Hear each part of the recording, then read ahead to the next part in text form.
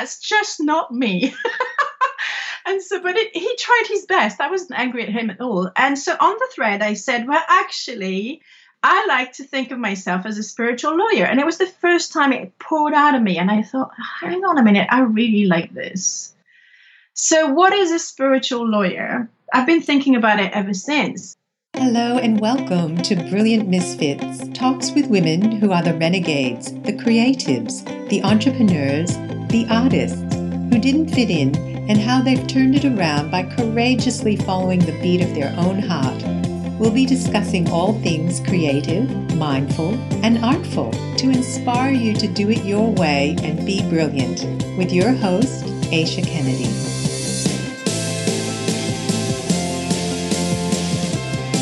Welcome everyone to Brilliant Misfits, another episode. I'm your host, Aisha Kennedy. And I want to thank you all for listening. I'm really thrilled that you tune in, and I hope that you get inspired by these talks with women who have found that being a misfit is actually a gift, and that it's pointed them in the direction of how to be true to themselves and what that means. And I think that's really inspirational. I have been talking with women in all walks of life, and I hope that you will enjoy every single one of them because they're all very special, unique, and have something brilliant to inspire, encourage you to do it your way. And just a reminder, if you want to join the Facebook group Brilliant Misfits, you can do that. It's a private group of women, and we gather there to support and inspire each other. So today I have a really special guest, and she's special because she's done a lot of different things in her life. And as most of the people that have been on the show, there's a point where she's going along and having this career and something isn't quite right because there's a whole other side that hadn't been really paid attention to or nurtured. So my guest today is Ange Delamere, and she is a spiritual lawyer. And rather than me try to describe that, I'm going to just let her describe what that is. What is a spiritual lawyer? So welcome, Ange. I'm delighted to have you. Thank you so much for having me on the show. It is an honor. It's a real honor. Now, I know that in your past you were a corporate lawyer. So let's start there. And then how did that transform into being a spiritual lawyer? Okay, so as a child, I grew up in a rational family. I'm going to put it that way. I like to say Muggle family because I'm such a big fan of Harry Potter. But my dad, bless him, was a doctor, and my mum was a nurse, and everything was about the material. Although my dad was quite religious, so there was another side to it. But I'm not religious, and it didn't fit me. But that's another subject. So I grew up in this family, and they wanted me to do really well, and I wanted to please them. So I did. I went to school, obviously, and then I went to university doing a course that I hadn't really. My heart wasn't into it, but I didn't know what else to do. I had so many different ideas, and none of them seemed to suit my parents. And I know that sounds like I'm a wimp and I just want to please my parents. But at that point, I didn't have the courage maybe, or to stand up and say, I'm going to do my thing. You know, when you're young, it's quite difficult to do that. So it sounded like a good idea, this corporate lawyer thing. The languages was the thing that excited me the most because I did a translation school as well as a law school, and I'm French, so I perfected my English, and I also spoke fluent Spanish, and the idea of traveling was very exciting. So I ended up in this career. I started in a law firm, like an international law firm, very prestigious. Working with clients all over the world. Then I moved on to another job with a big company where basically I was on a plane every other week, intellectually very satisfying. But I'd forgotten my dream, which was to be an artist. And also I wanted to work with children. And all that was put in a box. And I just got on with my career. And then I had children, and it was like a wake-up call. Suddenly, I looked at my life, and everything seemed so perfect. I was married to a man I met at university. I had children. I had the best career you could think of. And yet, deep inside, I wasn't truly happy. There's something bubbling underneath that wasn't satisfied, and it was actually my creativity. It was a bit more than that, but definitely my creativity. So my sister was an artist, and she'd gone really the opposite direction. Do you know how sisters do? One complies, the other one goes completely the other way. And we loved each other dearly, but I thought she was off her trolley, to be honest. she kept on telling me how with her friends they would get together and they would try to express the color orange, and then she'd just shake her arms around and do all these things that to me looked like they'd lost it, that really lost it. But it's really, I don't mean, I know it sounds rude, but it's really where I was. And she was. We all talked about her affectionately. You know, she's the one who went to the other side almost. But then I went to visit her. She lived in America because she married an American man, a New Yorker. And so I went to visit her, and she knew, because she knew I had this dream of doing mosaics. I had it for a long time, but I'd never actually done anything about it. So being the big sister that she was, she actually went to a shop, bought me the whole kit, and said, okay, you're on holiday now. You can forget about this big corporate lawyer thing and let's have fun. So we did. And I made just a flower pot, okay? And she was by me, and we're just chatting and catching up because we hadn't seen each other in ages. I did miss her when she moved to America. And when I finished my flower pot, this is just the funniest part. I looked at it and I was like, okay, well, that was fun. Come on, let's go and have lunch. She picked it up. She looked at it and she said, oh, my God, Ange, you have talent. And I looked at her and I thought she'd lost it again, because it was just bits of colored glass and a bit of shell. But she went on and she looked at hers, she looked at mine, she compared them, which embarrassed me. And she said, look, you've got movement in it, you've got color. I love the way you use color. And this is just so vibrant. Look at mine and look at yours. Yours is just amazing. And I thought, oh, okay. I thanked her because that was really sweet. And but it was like she planted a seed in me. So I went back to my big corporate life, and that seed started. And so the next summer, when I visited my parents in their house at southern France, I actually went to the local dump to get some reclaimed tiles. And I thought, well, I'm going to give it a try. Why not? And so my parents were kind of worried. They already had one daughter that was a bit, out with the fairies. Now her other one was, going down the same path. But especially when they probably thought you were in this beautiful, safe and secure corporate job. Exactly. And the thing is, on some level, it's because my sister wasn't fulfilling their dreams. At that point, she didn't have any children. She still doesn't. And my brother wasn't even in a relationship. And his job, he had lots of problems. So I felt the pressure to be the good one that won't create any problem for them. But they were in for a surprise. I'm telling you. Because it was like a time bomb waiting to happen. So what happened? I did mosaics after that. I did my first, and I enjoyed it so much. I started doing it when I came back from work after the kids were in bed. I would do that on my balcony. And my first husband was a workaholic, so he was rarely around. So it kept me busy as well, and it was so lovely. And I'm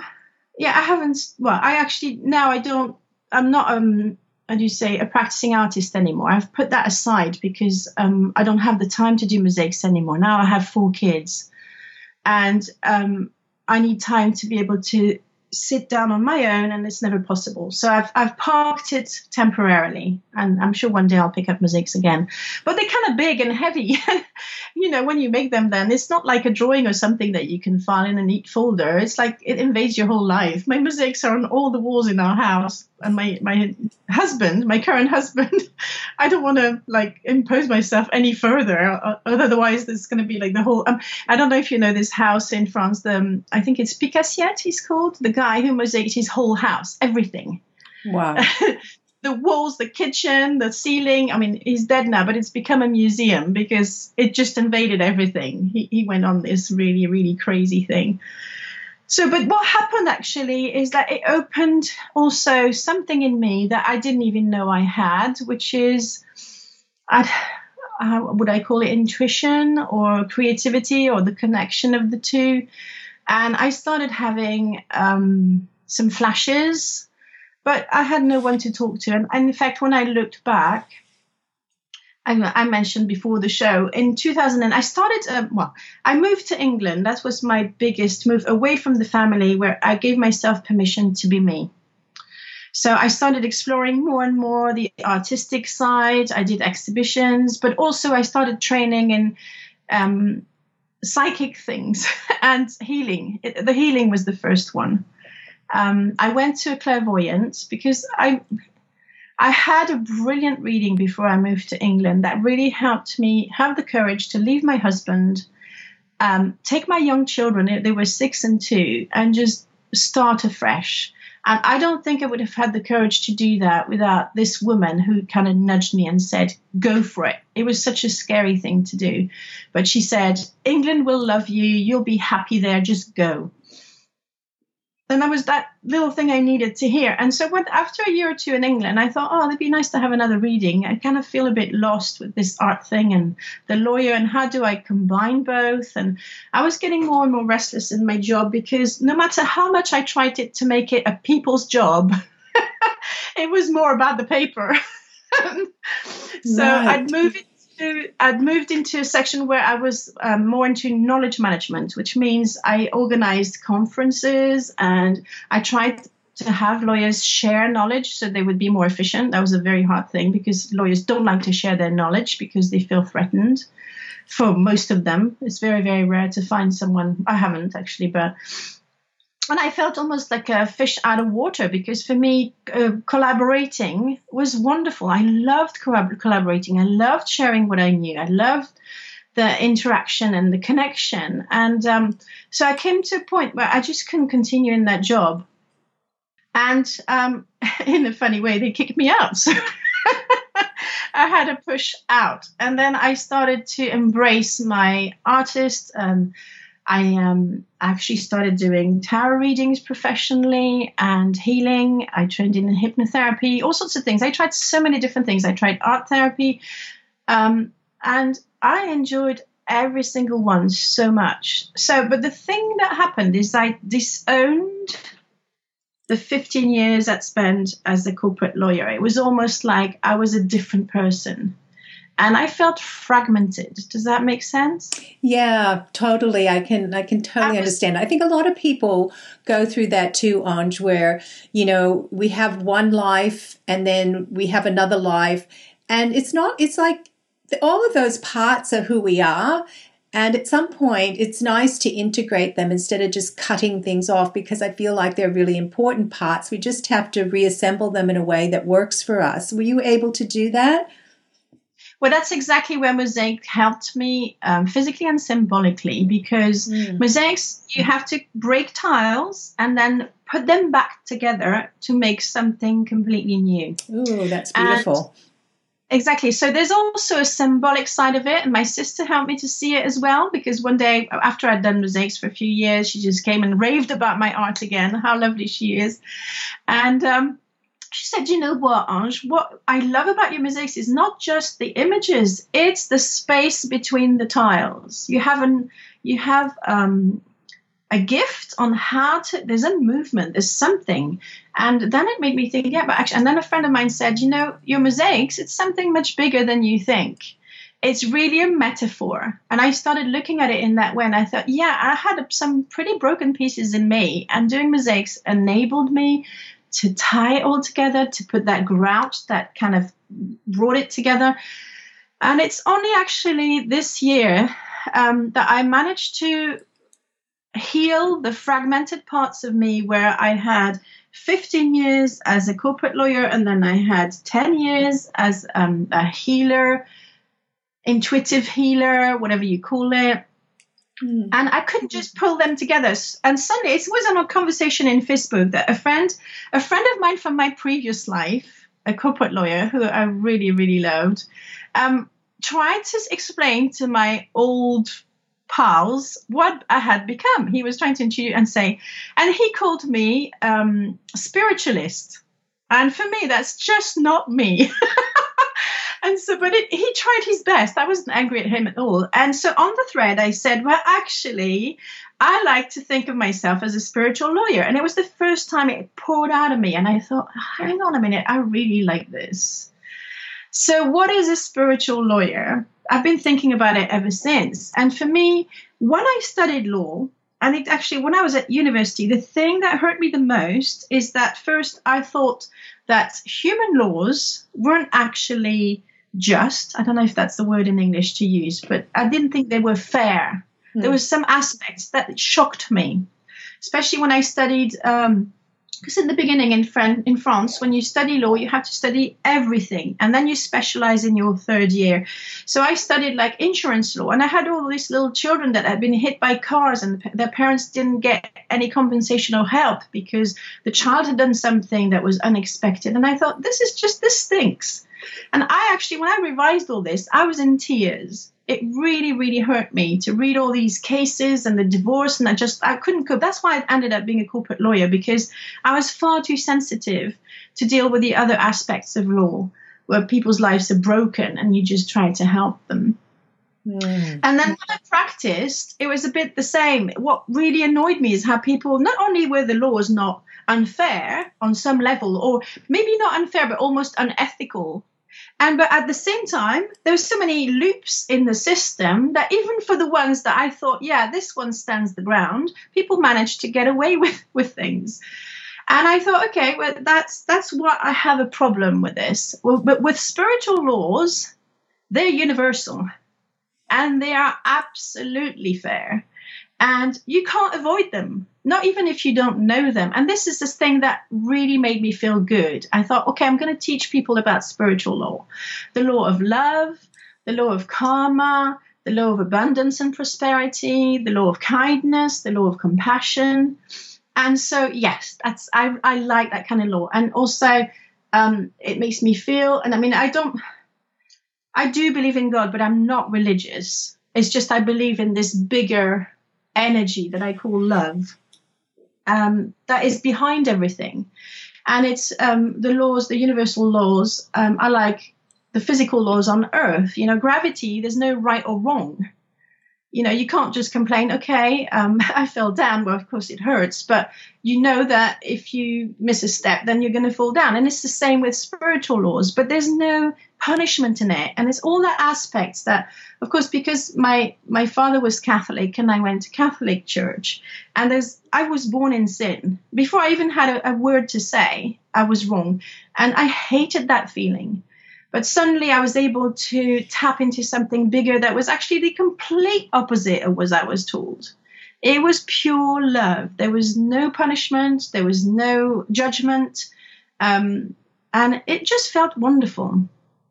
And I want to share more about that. This is what I've come one step further on my path only in the past few days, as I was writing about my book, because I'm starting to promote the latest book that I haven't finished, but it's a solid second draft. Let's talk about that book in a second, but I just want to just continue a little bit on your work as a spiritual lawyer, because I really didn't know what that meant. And thank you so much for explaining it. I mean, you put it in such a simple way that it's about spiritual laws and not human laws, and the law of love and karma and abundance. And I just love this whole mosaic metaphor as well, and taking broken pieces and putting it together. And so, as a spiritual lawyer, I would imagine you work with people who are feeling a bit broken and don't Yes. know the next step forward. And is that sort of the work that you're seeing yourself doing now and in the future? Yes, that I show people that they're actually not broken. Maybe fractured, but nothing's ever broken, and everything's always beautiful. And that it's only a question of making sense of it. And when I do Akashic record readings, and when I do a reading, I'm shown things that are so different from the perception that even me, when someone tells me a story, as a human being, because of course I am a human being, I might have an idea about what's going on. I try not to judge. It's still difficult because I came from a very judgmental family. Well, my mother, not my father so much, but she completely, it was overpowering, her judgment. And it took me years to unlearn this judgment thing. But so, yes, that's what I do. I see them with the eyes of angels. And what I see is always beautiful. I'm always in awe. Is that how you pronounce the word in English? I always have a problem with it. Yeah. I look at them and I think, oh my God, they are so amazing. And with regards to their lives, for example, I'll give just a very short example. I did an Akashic reading for a financial advisor, quite high-flying one. And she kept on coming across this really difficult man in business. And her father had been really awful as a child. She had the worst possible father you could imagine. Difficult, cutting, full of criticism. And when I went into the records, I could see that he had been actually her boot camp to be able to deal with businessmen later on in life. And I also tapped into a past life with him, but that's another story. I think that we'd lose the focus a bit if I went into that, and it is her story anyway. But then she was able to take it into her life and think, oh, actually, there was something positive in my father being such a horrible person, because I can deal with anyone, and it became a strength instead of being a wound. I love that. And I think that's a really bigger picture that we often lose sight of, that, things that we feel cursed with in a way actually become our gifts. They're there. They've been brought into our lives through spirit or the divine or God, whatever you want to call it. And they have a really important part to play in our lives. So thank you for pointing that out in that story, because it's a beautiful example of that. And on some level, even though it was a bit hard for her to see, she could see why she chose her father before she came on this earth plane. And a lot of people can't make sense of it. They think, why have I chosen such horrible parents? And I can only tell people when they're ready. Because before that can happen, you need to have the whole healing process of coming to terms with it, of not denying your wounds, of finding it in you, because no one can heal anyone. That's the other aspect of my work. I cringe to call myself a healer, because we can only heal ourselves. I can only show people how they can heal themselves and create a space that's safe where they can be completely them. They can be as pathetic as they want to be. Pathetic is their judgment. It's not mine. I never see people as pathetic. I see them as grieving. And we take it from there. We take it from there and say, it's okay. You've been through an absolute trauma and you need to be gentle and stop being so impatient with yourself, and let's just take 1 hour at a time, 1 day at a time. What can you do to self-care? What can you do to find the joy where you are? For me, to keep my sanity, I go to my local coffee shop and have a lush mocha with lots of chocolate on top.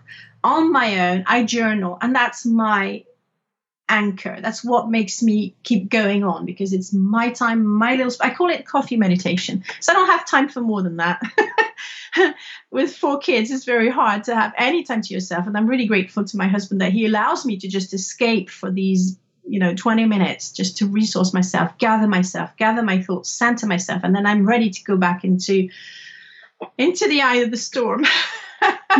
That's beautiful. And I really like that description of your meditation, because I think meditation gets a very narrow description sometimes. And so people say, well, I don't have time to meditate. But meditation can be anything like that, where you're just giving yourself even a few moments of me time. And I think that's meditation. So it can be very, very simple, very, very easily done.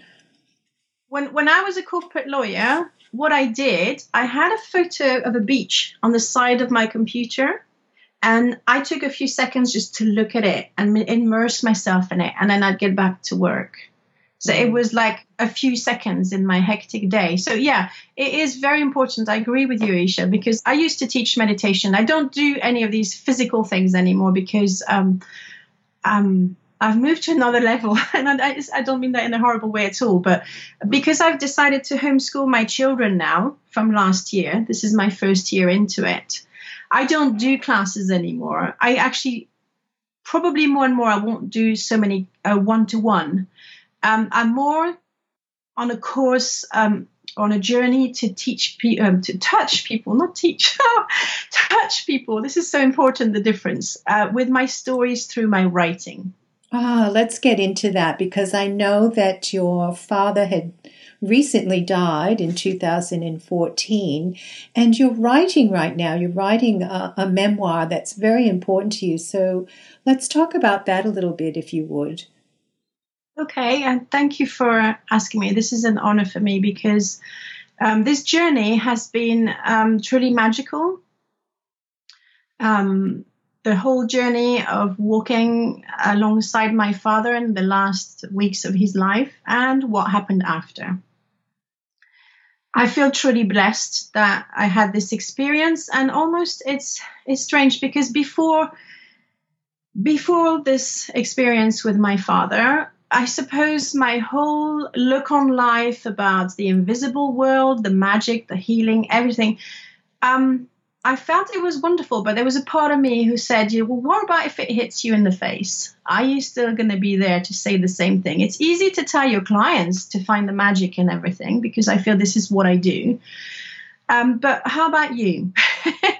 And I had this wonderful opportunity with my father having a brain tumor to look at things and try and bring magic into every single moment I had left with him. And this is how I approached the whole ordeal. So, yeah, it's very moving. That is I'm very moved by that. I think, it's moments like those in our lives that really we wake up to the preciousness of each moment.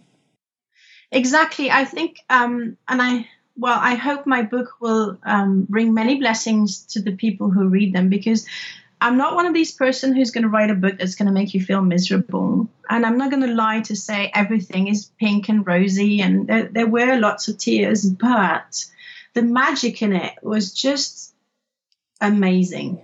I don't want to, give away too many stories, but maybe just give us a little something that was magic in those last years with your dad. Just a short little. It wasn't even years, it was weeks, because I lived thousands of miles from him. So when I learned, let's try and explain. It's a bit difficult. My father had a non-cancerous tumor. So people don't really understand, but I don't need to go too much into the details. It's not that important because we're looking at the bigger picture. But it's something that slowly progressed, but it affects everything until in the end, this thing overcomes your whole, and it couldn't be operated. So basically, it took a long time to take off. But I knew the moment he was diagnosed that it was his exit strategy, and that he would go back to the creator that he loved so much. That was the way he was going to leave this earth plane. But nobody believed me. They all wanted to be so positive, and bless them, I understood. And so I was feeling very lonely because I knew the journey had started, but I was the only one to see it. I was the only one to see the bigger picture. So it took a couple of years. And it's funny because at the time he was diagnosed, I also managed to be training as a Reiki master. So all these things were very interesting. And I also, for my own benefit, I trained with a center that's actually not far from where I live. I can drive there, and I'm so fortunate, called the Penny Braun Cancer Care, which is a completely holistic approach to living with cancer. And in this center, you have a team of a doctor, a therapist, and a healer working hand in hand. And for me, that's absolutely the best you could ever think, because we are mind, body, and spirit. So at that time, they offered training for therapists. So I went there as a clinical hypnotherapist, and I learned all about the mind-body connection. But it helped me as well, because they did that. They help not only the person who lives with cancer, but the person, all their closest ones. So I thought, this is going to be great for me to be there for my father exactly as he needs me to be, not with my own agenda. And this training really helped me to step back, put aside everything I believed, and just walk on my father's terms, because it was his body, his illness, his journey. And it was incredibly frustrating at times, because I knew I could help him make it easier, and he didn't.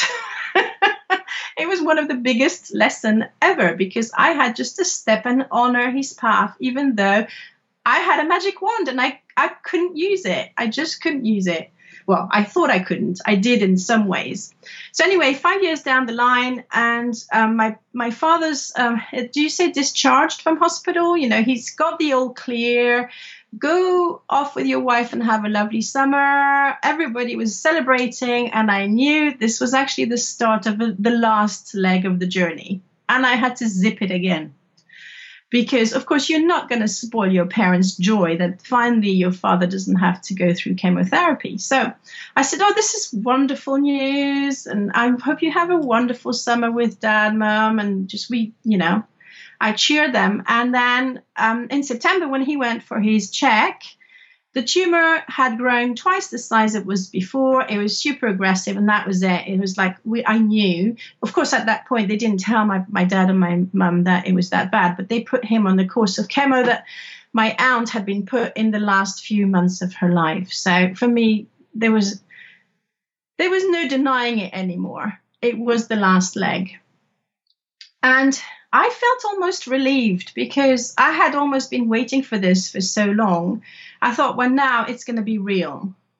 I don't want to sound awful. I sound so.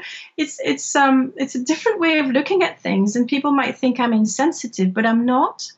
I hope I don't come across as insensitive. So anyway, go ahead. I think it's hard when people around you have great difficulty in the reality of situations.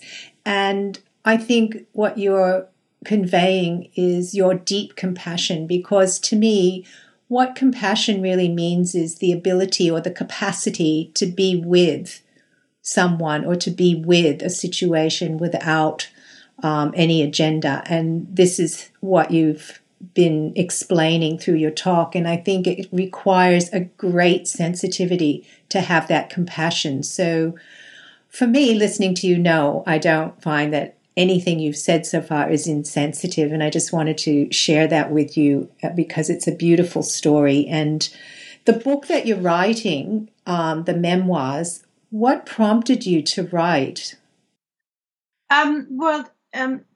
I started a journal the moment, so this is September when we go back to this story, and I went to visit him once in November on my own, and I didn't even know if I would see him ever again, so that was quite hard. So Christmas was coming, I have young children, I got immersed in it. My sister came from America to visit my dad. They had a wonderful Christmas all together with my brother and all relatives, and they had parties all through the season. And then in January, my father was scheduled to see a consultant to tell him, how things were going. And then he was given only a month to live. Mid-January, that's what happened. And at that point, I don't know what made me do it. I decided to keep a journal. It was actually, I kept a blog about death because I'm so frustrated that nobody wants to talk about death. As a child, I always wanted to talk about it. I wasn't allowed to go to funerals. I had a fascination for death. I kind of felt that there was something more to it. That, no, we didn't just die and disappear. And it wasn't the Catholic version that there was a purgatory and that my soul was going to be judged and I would either go to heaven or hell. But no one ever wanted to have that conversation with me. So it got very, very frustrating. So I decided to start a blog and just go full into it, talk about death. I can't remember what I called this blog. I think I called it something like, we are all going to die one day. So it's almost like, get over it. Just face it. We're all going to die one day. So what are you going to do about it? Are you still going to put your head in the sand? It was a bit of my angry moment with the frustration of how our society, because when you don't want to talk about death, that also means that you dump on people who are in the process of dying or who are facing life-threatening illnesses, you dump your stuff on them. You're not responsible. You have all these unresolved feelings about it, and so you act out. I saw that so many times with my dad or me. People avoid talking to you. They go to the other side of the road because they can't cope with the idea that you're going through something like that. And because it just reminds them of their own mortality and they can't cope with it. And that's why, for me, it's so important to talk about death, because we need to be there for our people, the people who die. And everybody's going to die. And I hate the fact, I'm sorry, this is not a word I use very often, but I have this passion about being there for the people who need us. And death can be a beautiful process, which luckily my father and I were able to experience. I'm not saying there weren't some difficult moments, but it was a beautiful process. And I think fear, I've come to the conclusion that for me, death is a bit like birth, and the fear comes in the way. And if you just let go and embrace the process, then things become so much more magical, so much easier. So that's where the book comes from. It took a little while to write, because first I did the blog, and then suddenly after 6 months I thought, no, there's something else in it. I'm supposed to tell my story. So I wrote it for the next year, and then I just parked it and I got on with something else, because I always have a few books on the go. And it's just in June I took this writing course, and I was going to write on the book that I had on the table at the moment, and suddenly she asked us to connect with the book energetically. So I did. And my dad came through. I can't say it was that clear, but it was like, no, this is the book you need to work on now. The book about you and your dad. The time is now. And it was like, I didn't even think making that decision. It just happened. And then I just immersed myself in it again. And I picked up my draft from 18 months before, or whenever it was that I wrote it. And I started revising it and working on it. And this is what I've been doing all summer. And it's brought some tears, but it's also brought some of the magic again. I was able to see more through it because I had a bit of time, reflecting back. And so, I finished this, what we call a second solid draft in August. And suddenly the time felt right to just go with it and just launch. I decided to do a crowdfunding campaign because I don't have the money to produce the book to the standard that I would like to. Because, of course, all this summer I've done only writing because I can't do both. I can't work and write. I had to go into this sort of sabbatical. And now I'm left at a point where either I work or I progress the book. And crowdfunding is a beautiful way to do both. It is a beautiful way. And I think you've have some really creative ideas about doing the launch in your book, having a sort of crowdfunding party, as you mentioned to me before we went on the air. Would you like to just share a little bit about that? Yeah, so the idea is I've created a group on Facebook that I called My Father's Launch Party, which might seem a bit strange when you look at the title, not knowing exactly what's going on. But the title of my book is My Father Who Art in Heaven. And the title came to me really, really quickly because he is in heaven and he is my father. But it's also bigger than that because my vision of God is completely different. It might not be a father or a mother. It's just an energy. And I think the book also talks a lot about what heaven is really like. Because I've come to the realization this summer, I'm here to bring heaven on earth. That sounds like a really, really big, a big thing to do. But this is my calling. This is what I do. I bring heaven on earth. I know heaven can be on earth. I know we can live our own little version of heaven every day on this planet. And so, yeah, the book is one aspect of doing that. And it kind of deconstructs a lot of myths that not only the church, various churches have built around what heaven is and what God is, but also, how can I say, even people who are outside of religion, even mediums, I find they sometimes carry ideas that don't sit with me, that just don't make sense. So I'm telling my story as well of what my heaven looks like and what I'd like people to look at. And then with everything I say, when I used to teach Reiki and all spiritual things, because I have done many courses, I used to say to people, take what works for you and leave the rest. So I want people to do the same with my book. They might not click with it, and I completely understand, because my approach is so radically different from most people. It's almost shocking. I mean, I think some people even felt that I didn't love my dad because I didn't cry enough when he died. And there's nothing that could be further from the truth. I adored my dad. But when he died, the moment he died, I saw him born into the light. It was a birth. It wasn't a death. I saw his soul rise back to the Creator.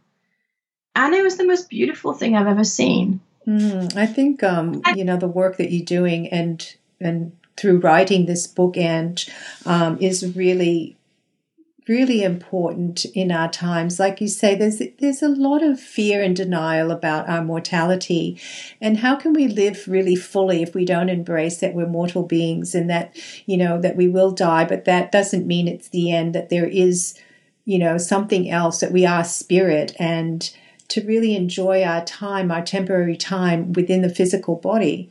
And I think you touched on it really beautifully before when you said that, death can be a beautiful process, but there's a lot of fear around it. And I see you as a light in the world, bringing through the possibility and the choice that we all have to either align with that fear or to align with love, which is what you're talking about, like, saying what heaven is really like.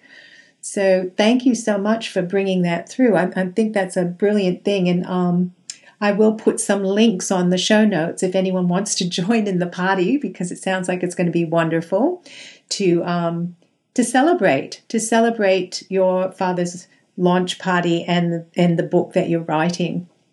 And I want to celebrate my dad because I loved him so much. And everybody, and I know some people have problems with their dads.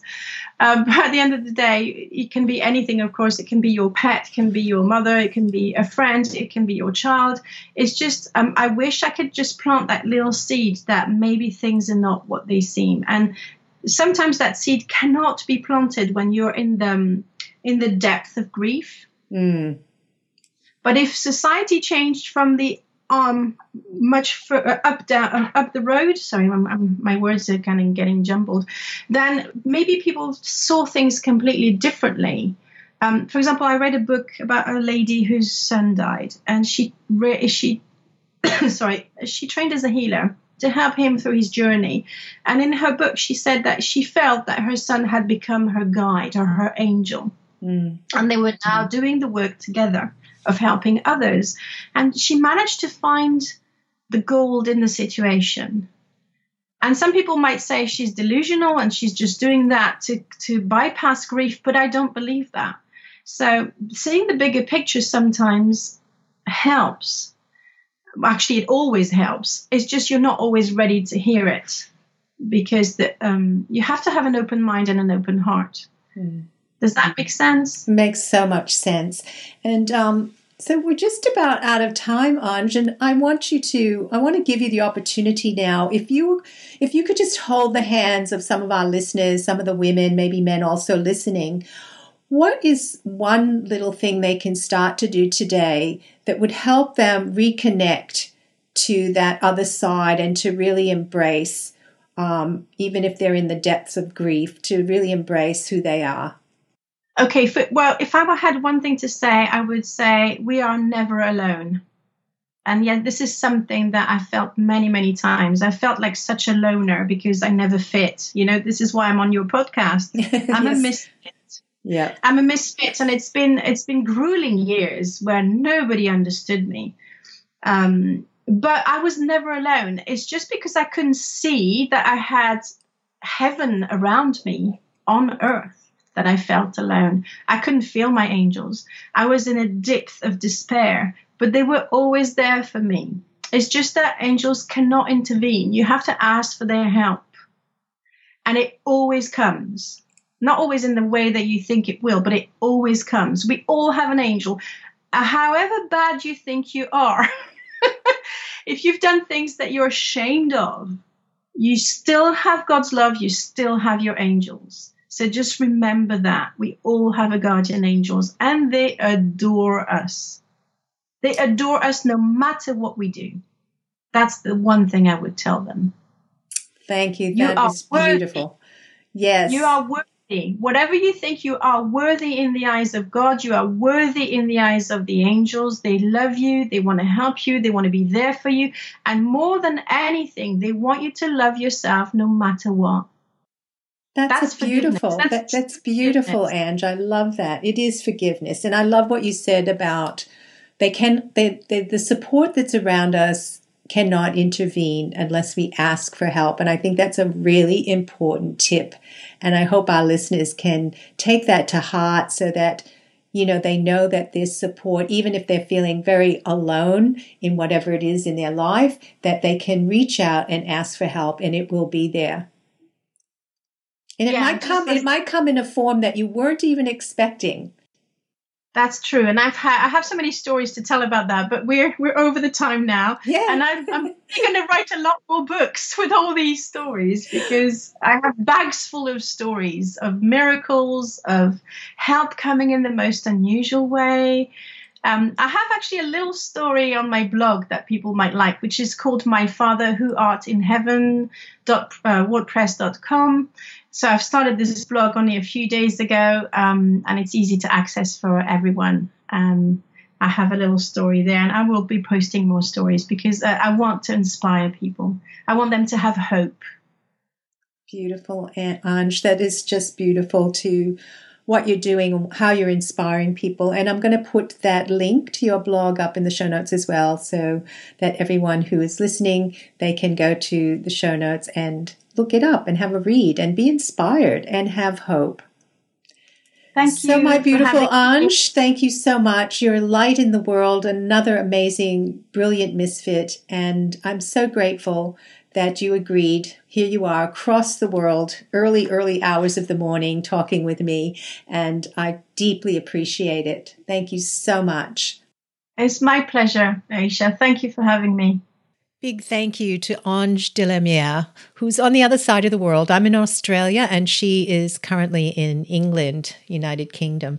And I loved what she talked about, and especially the mosaic metaphor that she brought up about how, having all these fragments, these pieces of tiles, and being able to put it together in her way, in her unique way, and having that beauty and color and movement and space. And it's really a metaphor for her life, not only her life, but I think for a lot of us when we feel fragmented, what do we do with that? Well, she, by doing a mosaic, we can think that our lives are a mosaic actually, and all these fragments, maybe we did one thing in our life and we're no longer interested in doing that. Well, do we just discard it, or can we somehow use all that experience that we got from that time in our life and put together a beautiful mosaic?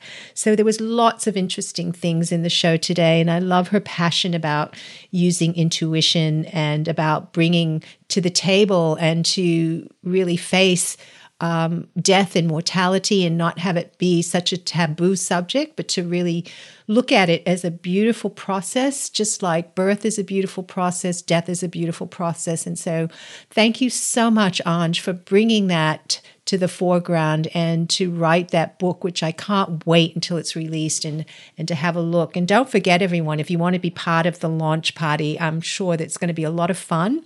And the link is on the show notes. And until next time, be true to you and be brilliant. Thank you all for being here today.